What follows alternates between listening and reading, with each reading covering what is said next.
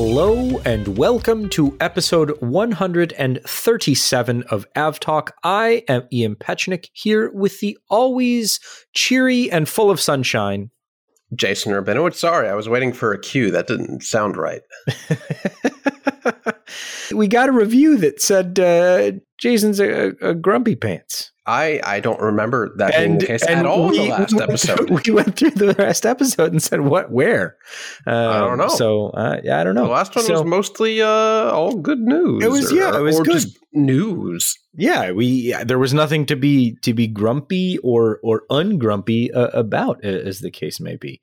But you've taken your vitamin D, you've turned on your sun lamp, and you are a raring to go today. Is that correct? Yeah, maybe they just didn't like how I don't like AHA and think it's a good business plan. Maybe it was the CEO of AHA. No, because it was very clear that he didn't have strong feelings about AHA one way or the other. Oh, right. Nobody cares about that. So we'll start somewhere else today. We have a good show for you today. We have a lot to get through. And we have Max Tremaine on in a little bit. He is the co-founder and CEO of Sherpa, which is a company that has developed the ability to make traveling over international borders a bit more seamless, and then was thrown into a pandemic and said, okay, we'll see what we can do. So we're going to talk with him about what they've been seeing as far as travel restrictions, now that the US is opening especially, and how things are going there. All that a little bit later in the show. We begin with news that this will shock regular listeners. News that broke before we recorded for the week. Yeah, this is a weird change, but it happens from time to time. I think 1 out of every 10 major news pieces that we cover happens just before we record, rather than just after. That's true. Or it happens at some point, and then something else happens, of course, right after we recorded. But this is fairly big news coming out today. We're recording the 10th of November, Wednesday. Let's back up a few days first before we get to what came out today. A few days ago, the end of last week and over the weekend, Boeing's board of directors agreed to settle a lawsuit brought by shareholders against the board related to their oversight of the development of the 737 MAX. That lawsuit will be settled for $237.5 million. The money will be paid to Boeing by the board of directors insurers. The board of directors admits no liability in this case, and then everything is done, I guess. That was one of the ones that I hadn't really been paying all that much attention to, but a couple $100 million here, a couple $100 million there. Pretty soon we're talking about real money. The interesting thing insurance here, anyway, so who cares? Right. So the interesting thing here is that it's insurance money that is being paid to Boeing because the lawsuit was brought by shareholders of Boeing stock against the board of directors.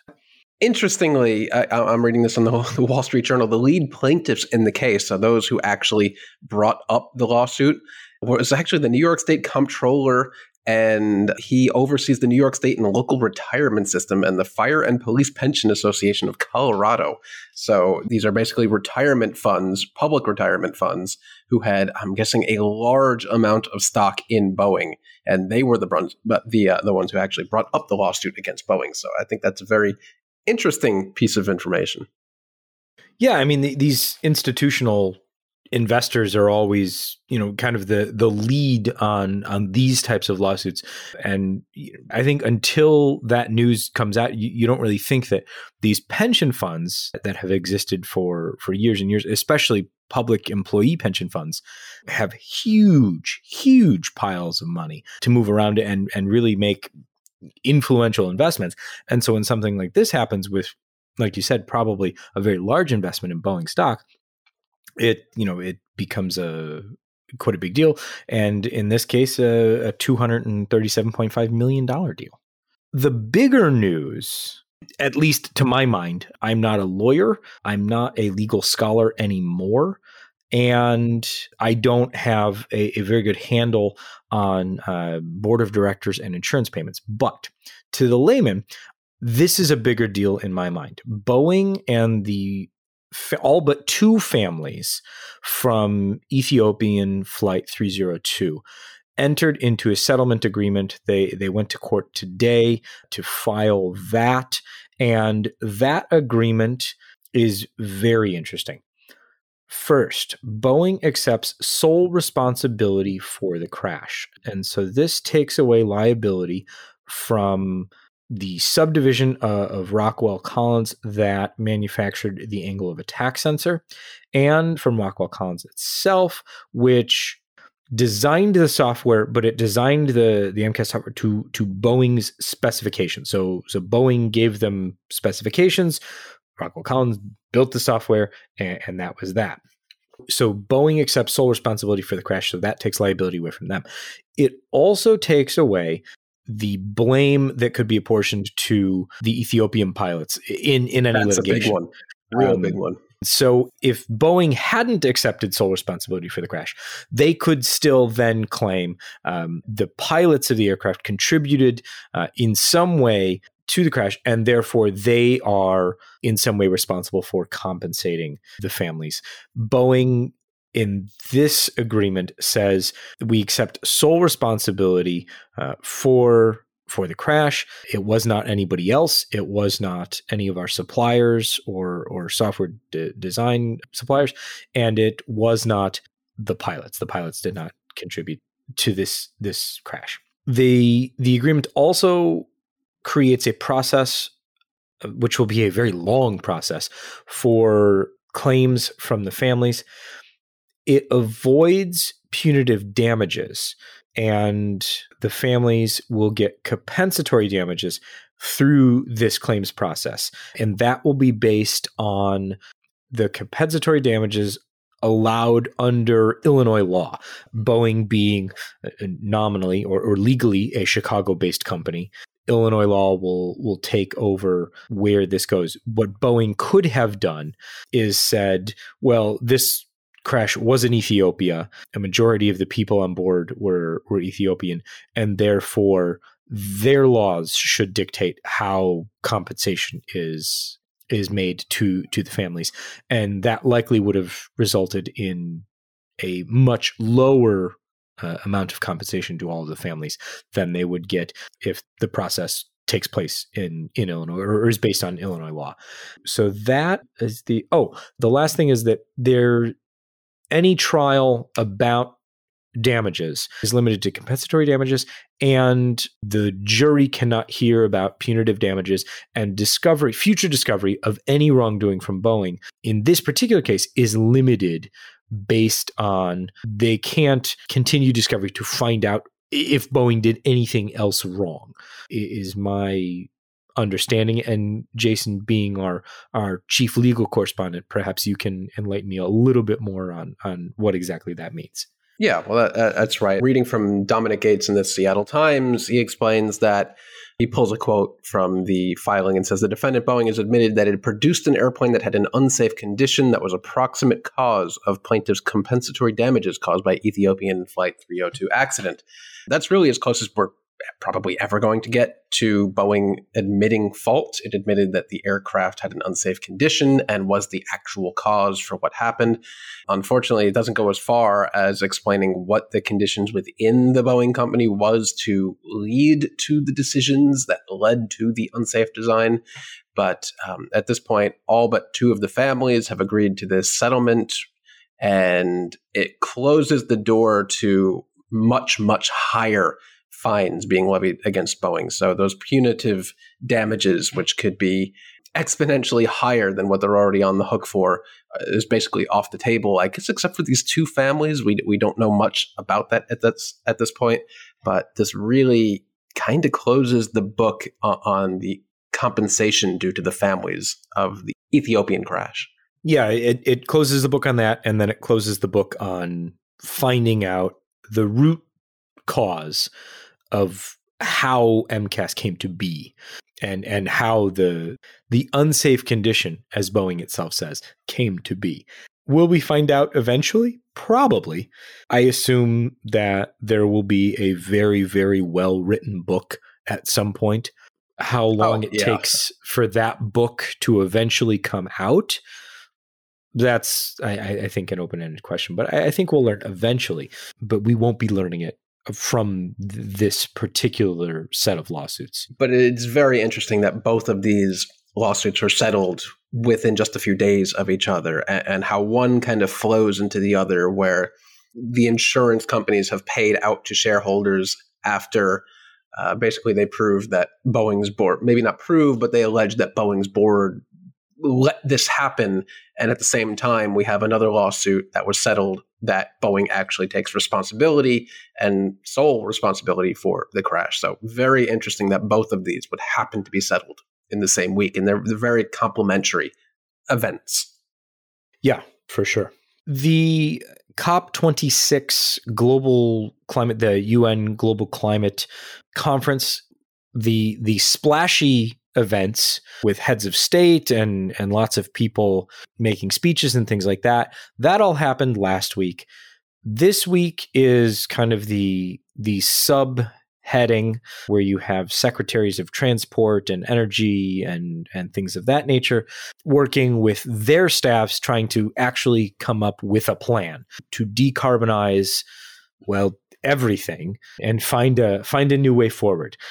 Being a commercial aviation focused podcast, I think what we can look at is the new Aviation Climate Action Plan that came out from the Department of Transportation in the US this week. Interesting for its, I guess, codification of everything we've already talked about. Yeah, it's kind of like a cheat sheet for everything that's been talked about in this space for years now, just condensed into one place of a summary that basically says we need to do something. Right. And I think it's very interesting because we talked about all of the things that would actually move decarbonization of aviation forward. And we've been talking about them on this podcast for a few years now, probably beginning with sustainable aviation fuel and moving into kind of alternative propulsion systems and things like that. But yeah, like Jason says, it's a cheat sheet for everything we've already talked about. I'll run quickly through the kind of bullet pointed introductions. Introduce more efficient aircraft to operational fleets as quickly as possible to replace less efficient aircraft. So basically buy a new 737 to replace your old 737. That one's basically a non-starter. I mean, that happens anyway. Well, great that it's listed. I feel like it's one of those, that's one of the things where you list it because the assignment said that you needed to have three. You need to have three supporting ideas on the writing prompt. It's something they can check off immediately after writing it because they're already doing it. Right. We're already doing this. Okay. Keep up the good work. Development of new, more energy efficient aircraft and engine technologies by OEMs. Of course, they're going to do that. It sells more planes to make it cheaper to operate the plane for the airline. That's already happening. Love to sell more planes. All right, done. Improvements in aircraft operations through the National Airspace System by the U.S. government and by airlines, finding more optimal trajectories for reduced fuel use and contrail impacts. That's already happening, but like we talked about 2 months ago from the U.S. Summit, that needs to happen faster and it needs to happen better. There's a lot of low-hanging fruit that air navigation service providers and airlines can work on together to make that happen as quickly as possible.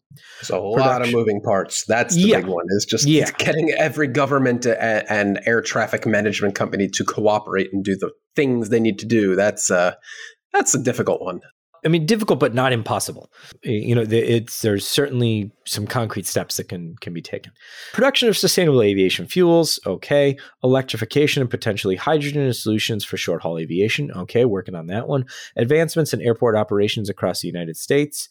I don't even know what that one means. That's a catch-all for everything. Yeah, it is a catch-all for everything. I think, if you dig into the actual report, link in the show notes, et cetera, you get, they want to electrify taxis, move the powering of airports to more sustainable power sources and things like that. All good stuff, but stuff that's already happening.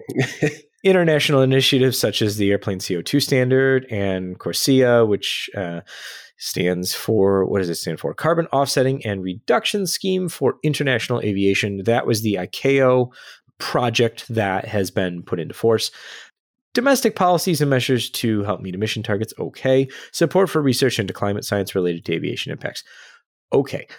That it took this long to come up with a list of things that are already happening with no, and here's the money to do it, irks me. I'm irked, Jason. You are irked, and you are right to be irked. But there's a chart that's oddly in this document a couple times on page 6 to begin with that really charts out nicely where we are now and where we will be depending on which pieces of this are done. And I know this is a podcast and you can only hear me. You can't see what I'm looking at, but I'll do my best to explain it. Basically, if we do nothing, if we continue flying the 737 and the A320 on regular fuels as we do today, pushed by a diesel-powered tug and terminals with a diesel-powered bus, we will continue to climb in CO2 emissions up, up, up forever until the planet burns and everyone's dead. That's not a good solution. Not a good one at all. Just under that, which basically does nothing at all, is airline fleet renewal. So that's replacing an A320neo, an A320ceo with a neo, or an NG with a max. Again, it's something, but we're talking, 2-5% reduction in emissions up until 2050. Not doing much. New aircraft diffusion trajectory, which is, I think, again, replacing aircraft and fleets with newer, more modern aircraft, something like the 777X, doesn't really register. New aircraft tech, this is the one I thought that was most interesting. So new aircraft technology is likened to aircraft powered by batteries or possibly hydrogen. And it's not really written here, but it seems like battery-powered and hydrogen-powered aircraft are almost being written off as we are now, as the technology is progressing, because the technology is just not there. Battery power just can't supply the energy needed to replace current aircraft. The same for hydrogen-powered aircraft. The energy density is not there. So if the technology doesn't take a radical turn and improve dramatically in the next few years, it's not really going to have much of an impact. Sure, you might see small regional jets or private aircraft, hydrogen or battery powered, but your 777 replacement or your A350 replacement, it's just not going to happen. Right below that, operational improvement is such a small piece of the puzzle that it barely registers. And then you have SAF, Sustainable Aviation Fuel, which is doing almost all of the heavy lifting here. So if there is a 50% emissions reduction, that would get us maybe a little bit below 2019 emissions level by 2050.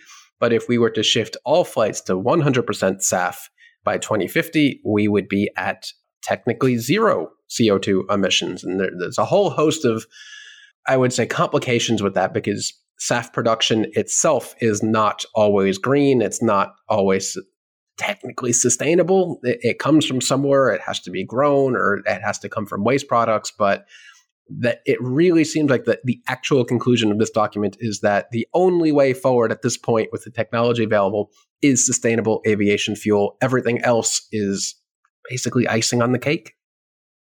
Yeah, I mean that is and we will put a link to the full report in the show notes and highlight the chart that Jason's talking about, because it does make a couple appearances. That's a very succinct description of what we're seeing, of what we're looking at. At least as far as this report goes, there's a lot of good stuff in it. And I think the best thing about the report, having gone through it, is really the pointing to the research that kind of the report wants to be wrong, I think, or wants to be more pessimistic than is warranted, I hope. Maybe as a under promise, over deliver kind of thing. But I guess we'll see where we go from here. Let's pause take a quick break. And when we come back, we will talk with Max Tremaine, who is the co-founder and CEO of Sherpa, to talk about travel restrictions, what they're seeing, and how things are reopening as the US reopens and as people start moving around the world a little bit more freely once again. So stay with us. We'll be right back.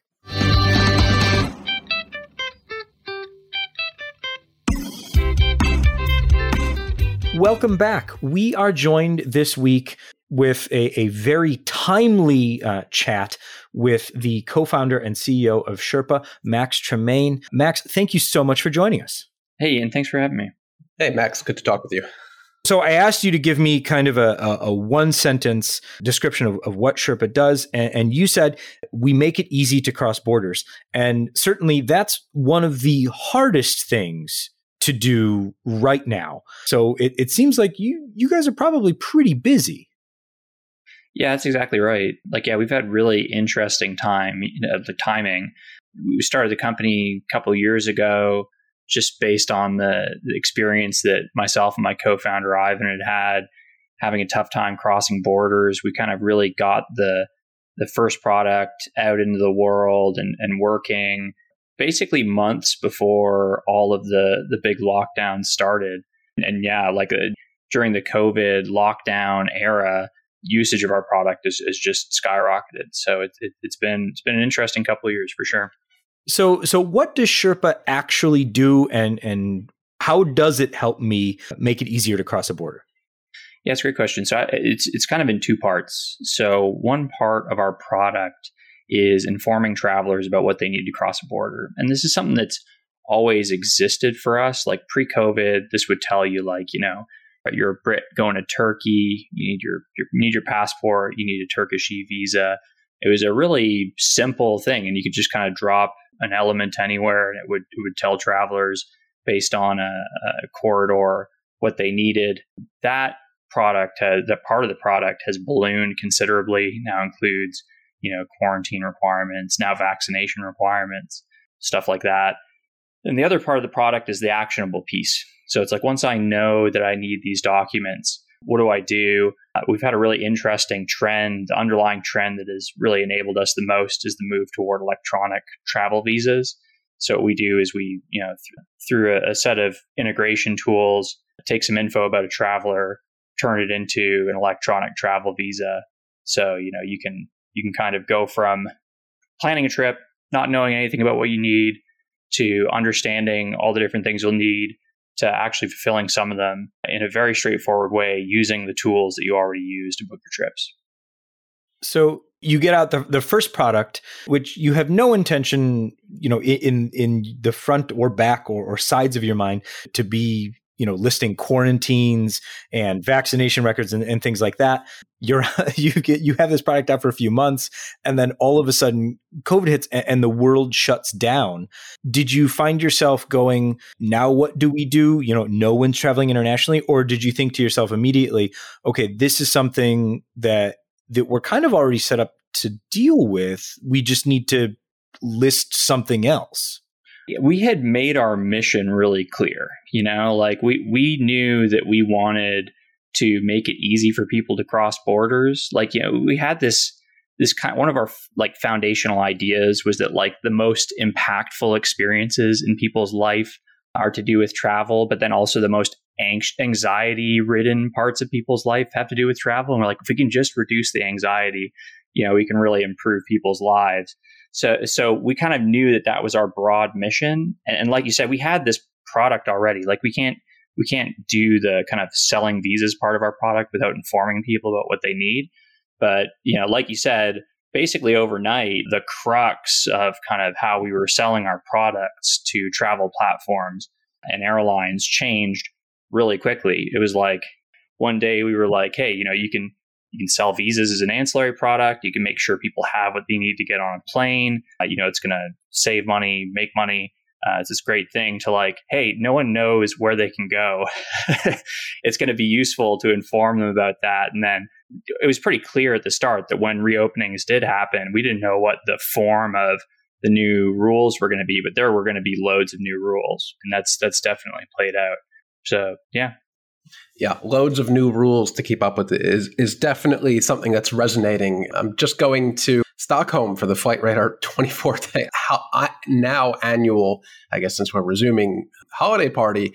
The rules have changed since I booked that flight like 3 times already. So just keeping up with that one trip, you're right, it is just anxiety inducing to no end, because it's one rule for vaccinated travelers, one rule for non-vaccinated travelers.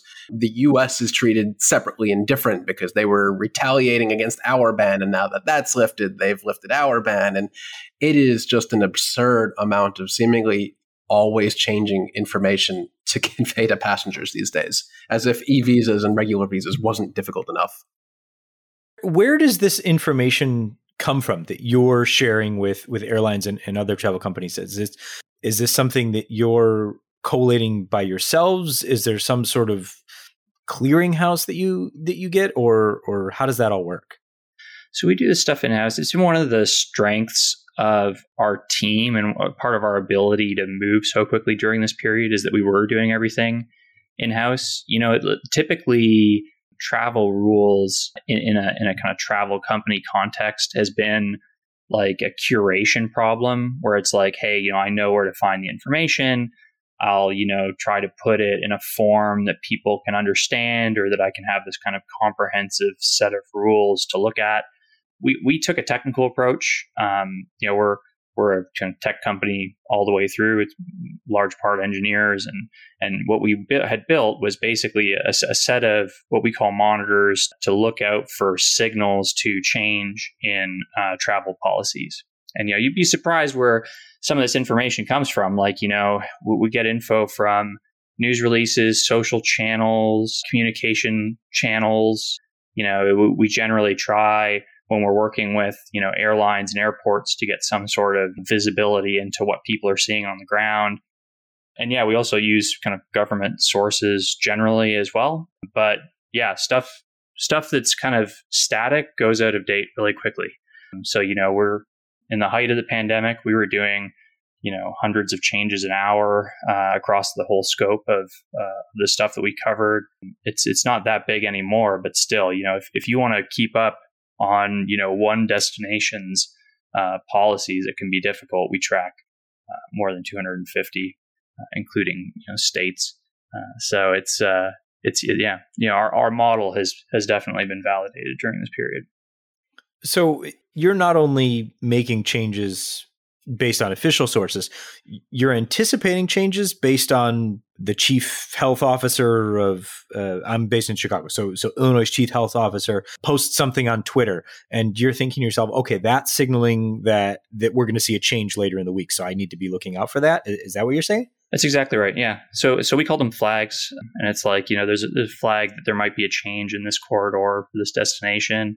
And then as soon as we can get an official source for that change, we post it. And to your point, when we ask people about their trip, to be able to inform them, we ask them when they're traveling, because very often, the policy today, there might be a different policy today than there is a week from now, and the week from now policy's probably been announced.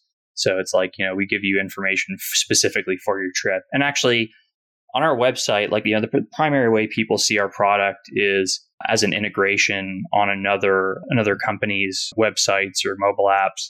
But you can go to our website and look at upcoming changes, which has been really neat to be able to do.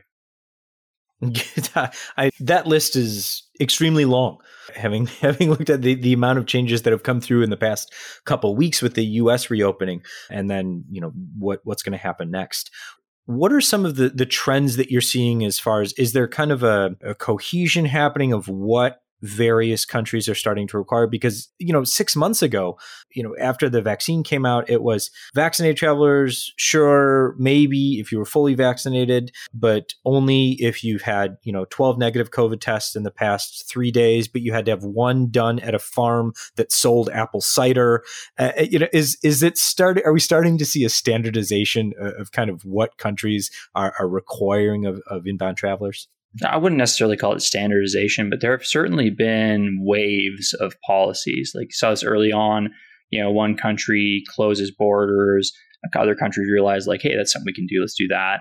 This happened with testing as well. But then, some countries went all in on testing. Some stayed kind of relatively open. And then Iceland was the first country, I don't know if they were first announced, but first country to say, you can come in if you're vaccinated. And they had pretty specific language around, the vaccines that you could use. You could also actually show that you had a previous infection. There were all kinds of different forms, but I would say that there were kind of waves and trends. Certainly right now, the policy to reopen for vaccinated travelers has certainly been a big one. This is the US reopening now. India's reopening soon. They're going to have a unique policy, but it's going to fit this theme roughly.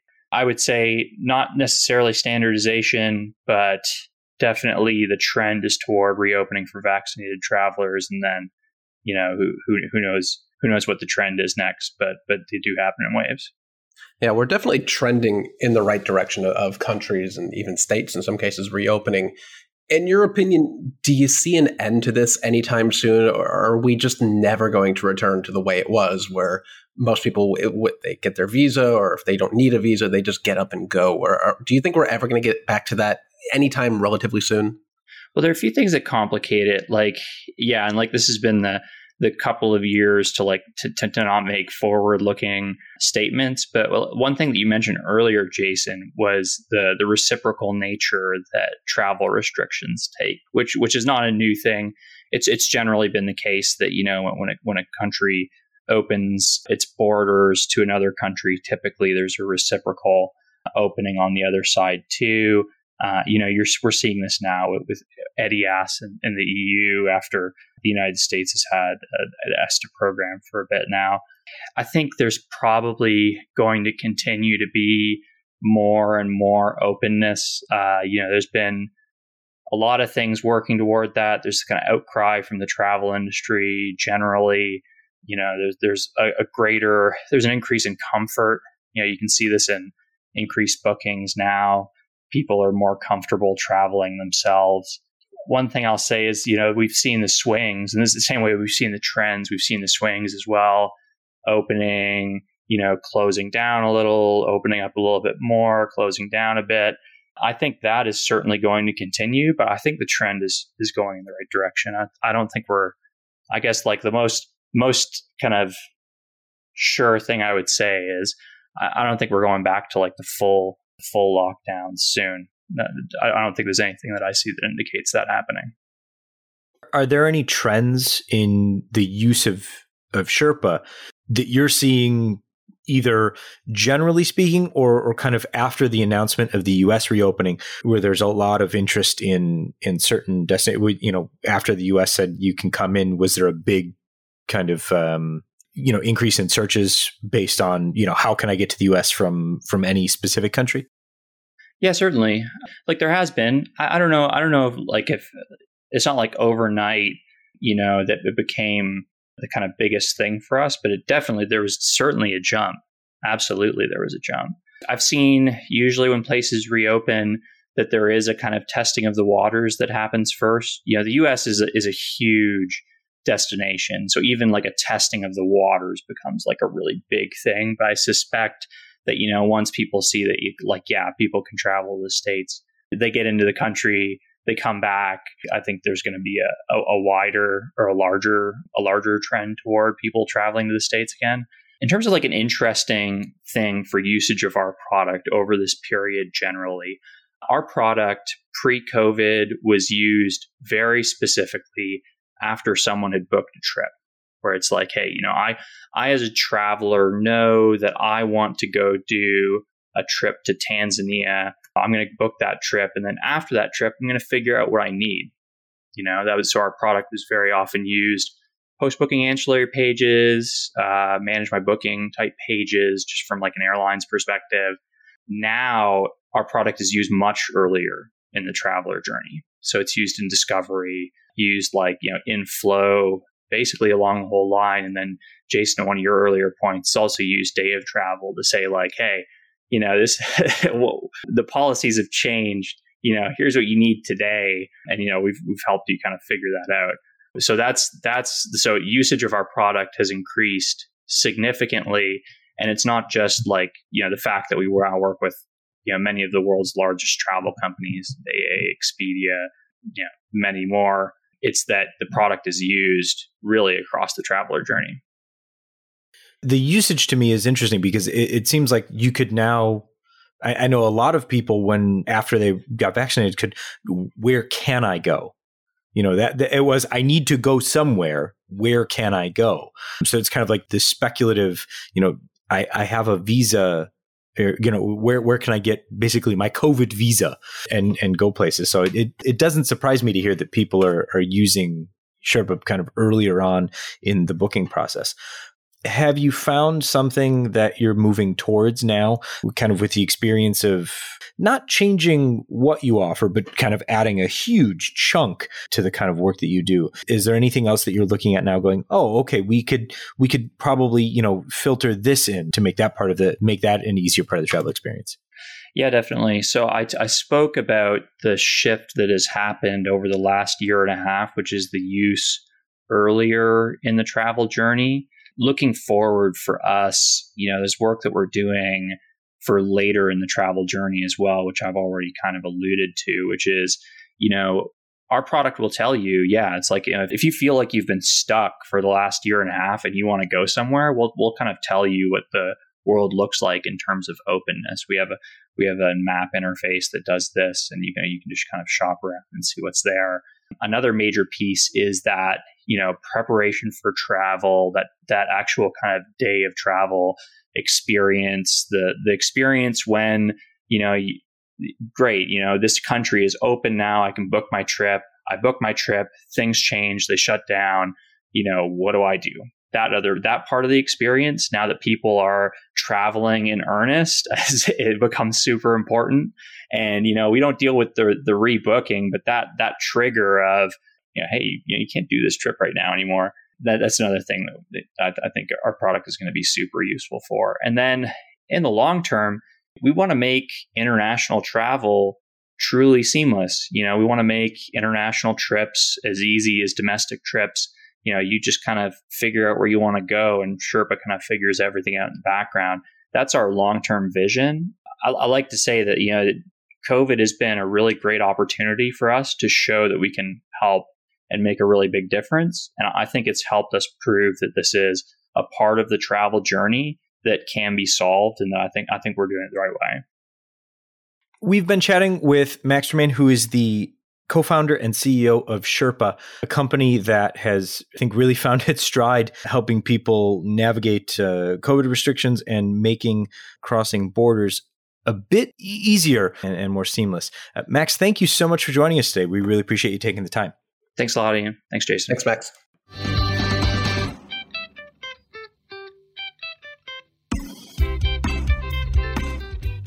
Welcome back. We have some more fun stuff to get through. This is, I guess, the back third of the show. We will call it the good news show. The good news portion of the show. We have no bad news. Fun news.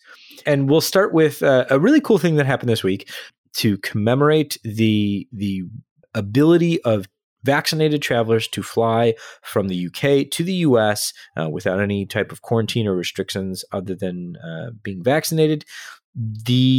Finally, welcome back. Yes. British Airways and Virgin Atlantic decided that they were going to celebrate with a parallel takeoff from runways 27 left and 27 right at Heathrow Airport. A very cool thing. They took off at exactly the same time, began their takeoff rolls, took off at exactly the same time. Virgin took a slightly more southern route across the Atlantic and beat British Airways. Not that it was a race or anything, but they beat them by 7 minutes or so. Yeah, I mean, we talked about this a few weeks ago when we picked up on the flight. But we didn't know we were talking about. We didn't. Yeah, we didn't know. We didn't know that BA and Virgin, two airlines who, let's face it, don't like each other and don't work with each other, liked each other and worked with each other in this instance, because it was really kind of a very awesome thing to see that these two airlines would work together on such a momentous occasion. Finally, people can come back into the US. And I think they absolutely nailed their departure. I don't think if they had done this 1,000 more times that they could have had those takeoff rolls be any more perfect. And really the procedure that they went through to get that done, there's a great post that we'll put in the show notes from Nats about the backstory behind that and some very unusual ATC chatter on how they basically issued takeoff clearance without actually having the aircraft take off. Right. It was really cool. So yeah, we'll put that link to the show notes and you can just listen to it yourself because it's quite good and unique. Yeah, for sure. double departures. It's the same thing they tried to do with the 747 final flights, but it was too foggy and they didn't do it. But this time it worked. They did it via Virgin, got into JFK a little bit quicker than BA, and it wasn't a race, but something tells me the flight crews may have had a steak dinner riding on this one. Jason. Yes. We have some interesting concept aircraft from Embraer, and they are very pretty to look at. Yes, emphasis on concept, because these are not real. These are not something. Yeah, and look at, this is not something Embraer is actually going to produce. But basically, they put out kind of like the DOT, where they put together a bunch of concepts of saying, if technology progresses at the rate that we think it will, here's the aircraft that we think we could possibly build, not that we're going to build them, by this year. And there are 4 of them. They're the Energia family, I guess, if I'm pronouncing that right. But there are 4 specific and different technologically based aircraft. The first one, the Energia Hybrid, the Jet A/SAF, so that's traditional jet fuel blended with or sustainable aviation fuel, could do either or, and hybrid electric. So that aircraft would only seat 9 people, possible flight range of 900 nautical miles, and might be ready by 2030. So the technology would be ready by 2030. Next up is the Energia Electric. It's fully electric, only 200 miles, 9 passengers, possibly by 2035. So Embraer seems kind of pessimistic on an electric future for aircraft, saying that even by 2035, with the way battery technology is progressing, we're not going to be able to do much with that by 2035. Next up, the Energia H2 fuel cell hydrogen-powered aircraft, 200 nautical miles. It bumps it up to 19 whole passengers, maybe again by 2035. And the last one, the furthest out, the Energia H2 gas turbine sustainable aviation fuel or hydrogen-powered aircraft, 350 or 500 nautical miles, 35 to 50 passengers, and may be ready by 2040. That one seems the most probable, I guess, to actually make it, but that's also the furthest out by 2040. Really puts into perspective that publication from the DOT that here we have a major airframer saying that by 2040, maybe possibly we can get an aircraft to fly up to 500 miles with 50 passengers. That's not much, is it? It's not much, and I think these are all spec'd on where technology will be at certain points in the future, and not to come back to it too hard, but I think a lot of these are more pessimistic than is perhaps warranted in the technology progression. But I also understand you don't want to overpromise and underdeliver. So certainly they're going that route, but they're interesting concepts.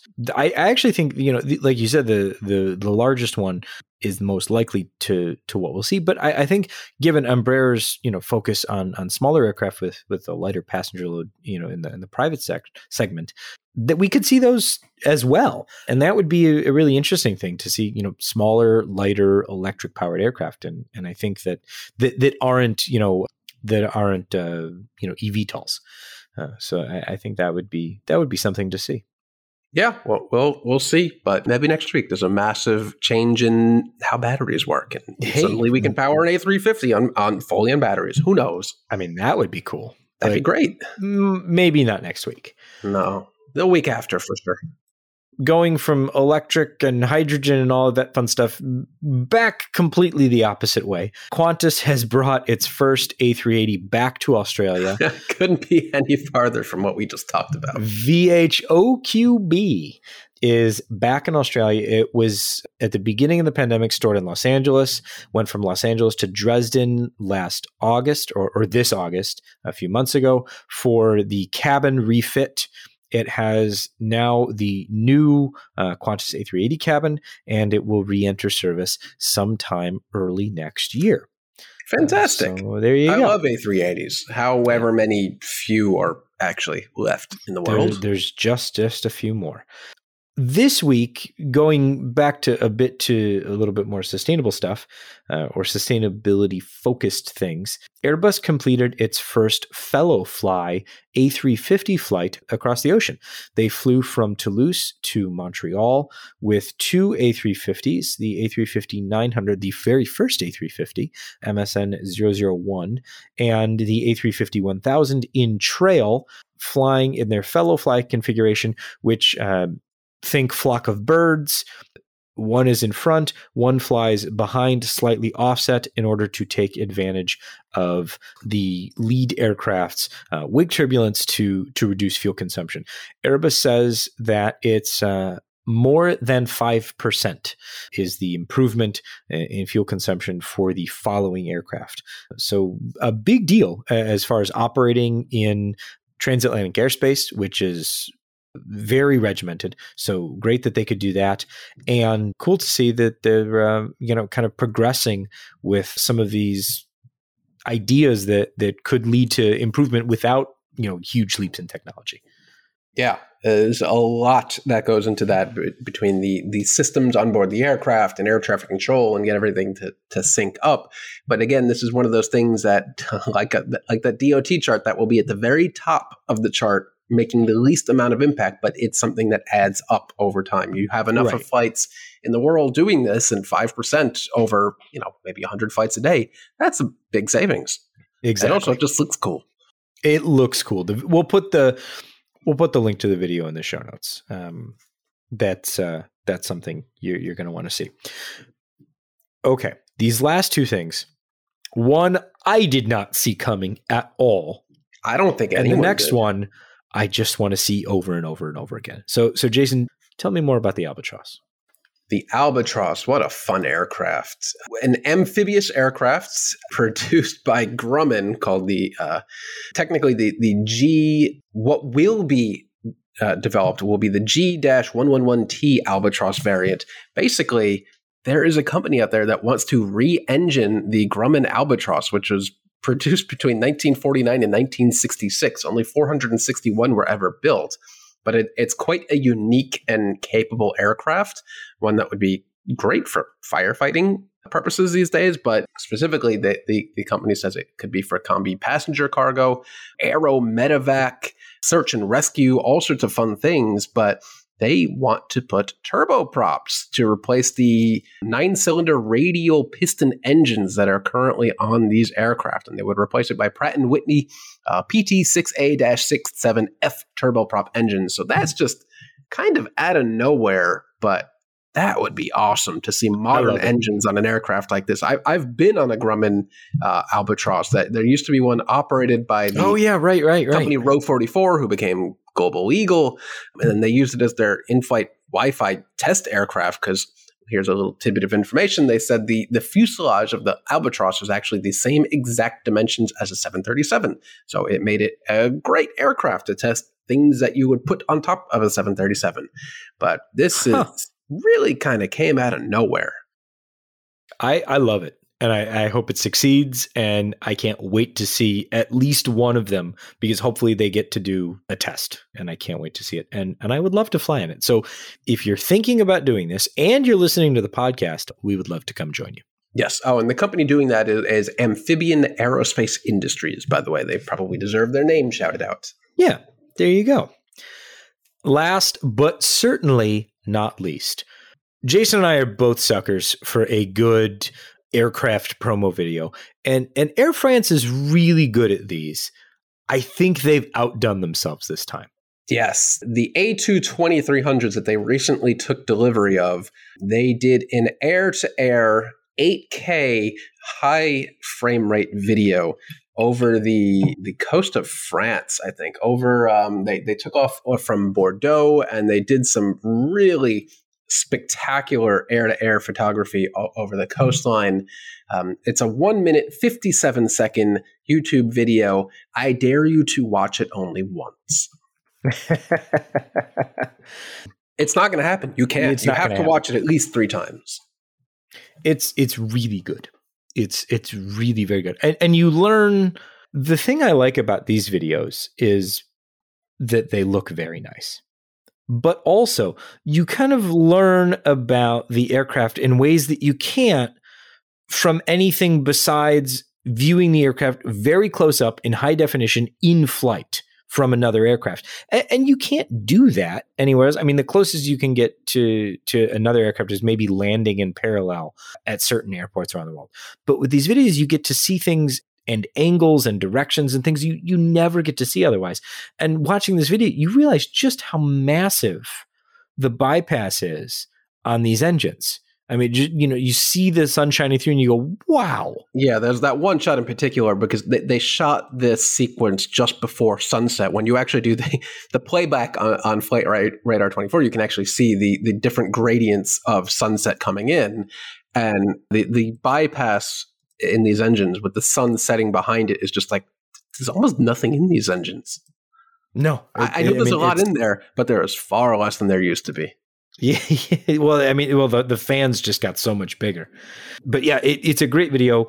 Of course, link in the show notes. And please watch and enjoy if you like those sorts of things. And if you want the extended cut, tell Air France, because I'm sure there is hours more footage laying around somewhere. Sure. On that note, we will call this episode 137 of AvTalk. I am Ian Petchnik, here with what I thought was a very cheery and sunshine-filled Jason Rabinowitz. Sorry, I missed the cue again. That didn't sound right. We'll get it one day. Thank you so much for listening. If you did like the show and you thought that we weren't grumpy, or maybe you thought we were grumpy and you like that, please leave a rating or a review wherever you get your podcast. It helps other people find the podcasts. We read these things. And so if you have constructive criticism or just want to call Jason grumpy, by all means, please do that. If you've got questions, comments, anything like that, please email us, podcast@fr24.com.